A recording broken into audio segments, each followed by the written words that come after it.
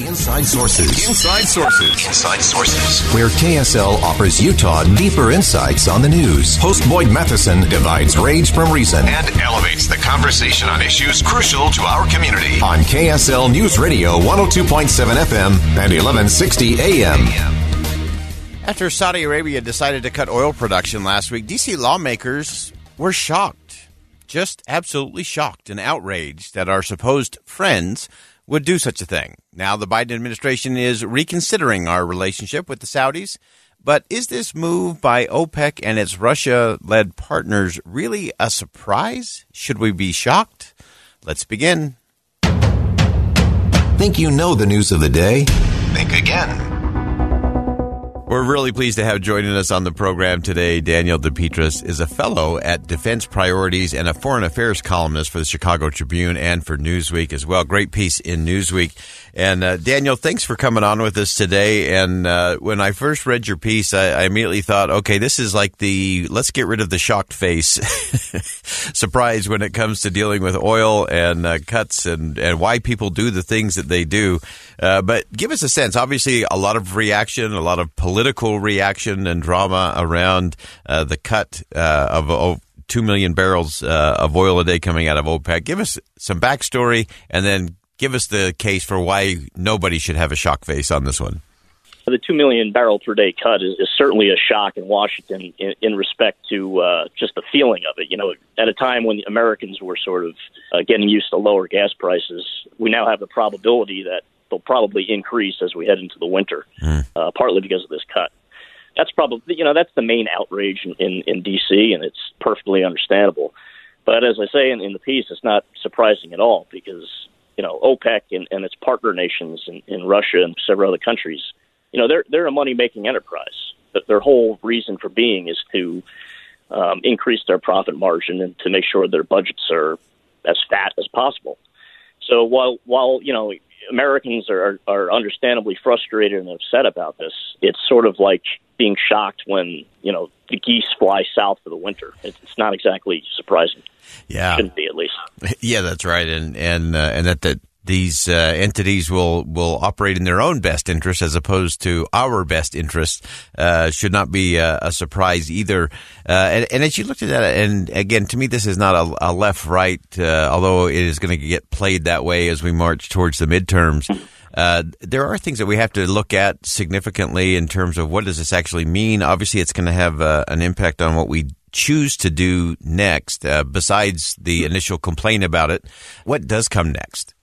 Right. I mean, there's been a variety of ideas that lawmakers and policymakers are talking about now over the last week. One idea is just to penalize the Saudis for a decision that, is contrary to the U.S. interest. And so you have several pieces of legislation that are kind of circulating on Capitol Hill right now. One would withdraw all U.S. troops and military equipment from the kingdom. And then you have another that would essentially freeze U.S. arms sales for about 12 months.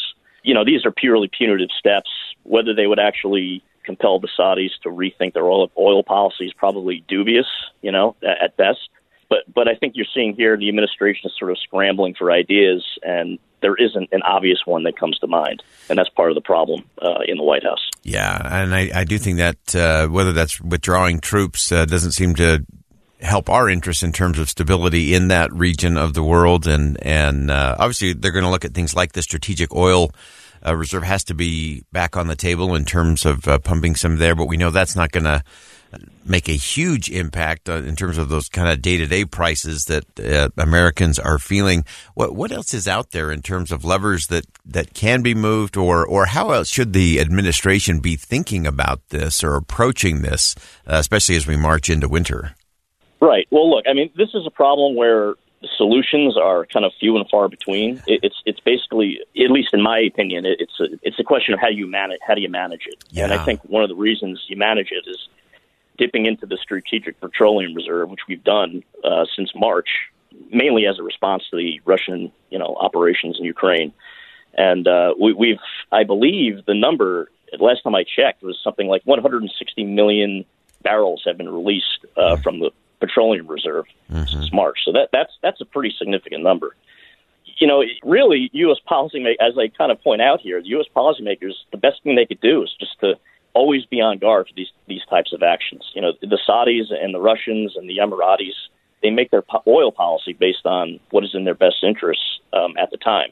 And typically they do that. They weigh their own interests more than whatever the U.S. president asks at a given time. So that's really what we need to remember. The more prepared we are, the less shocked we will be, and the less emotionally outraged we'll be. Yeah, and the less disruption I think we experience on the back end of all of those. As you look at it, and this is some of the things you get to in your Newsweek piece, is looking into the dynamic with Vladimir Putin. Obviously, that's impacted oil markets as well. Also rolling, as that war continues to creep along. And again, as winter hits Europe, and a lot of those European nations are also going to start to feel that in a big way. Are there other things that we should be doing to mitigate that shock factor in terms of energy independence here at home, or other things we need to look at for other allies around the world? Well, it's a tough question, obviously, because it's a simple question, but it's a very tough question at the same time, because whenever you get into, what should the United States do on the energy aspect, you get politics involved. Right. So you have some people who say we should pretty much just cut out carbon emissions completely, or significantly reduce them and switch toward green energy, which is obviously a long-term solution. And you have others who understandably say, the United States needs to increase domestic oil production. While that might not be a great solution over the long term for the climate or for sustainability, it will help at least on the margins in the short term. So it's a very difficult question, and it gets into the typical political back and forth you get on Capitol Hill. So, and I think that's probably one of the reasons why moves like this tend to have more complaints than solutions. Let's put it that way. Yeah, for sure. And this is one of those where I think we could all get it into not being surprised that the extremes of both the political parties will make hay out of this, and probably do a lot of fundraising off of this particular issue. And to me, it's one of those where really to the heart of what I think you were getting at in your piece, Daniel, is that let's not be surprised by these kinds of things, and let's start looking at what are the different solutions where we can have an and conversation as opposed to a fake fight, a false choice, and a lot of drama, but as you said, no real solutions, to where we can be stewards of the environment and we can have energy independence. Those can be carved out if we get the right interests in mind, rather than just waiting and being surprised when others act in their own interest and maybe not in the U.S. best interest or the best interest of the climate. Right. And step one, I believe, just really quick, is just to remember that our relationship with Saudi Arabia specifically is not one between an ally and an ally. Saudi Arabia is not an ally.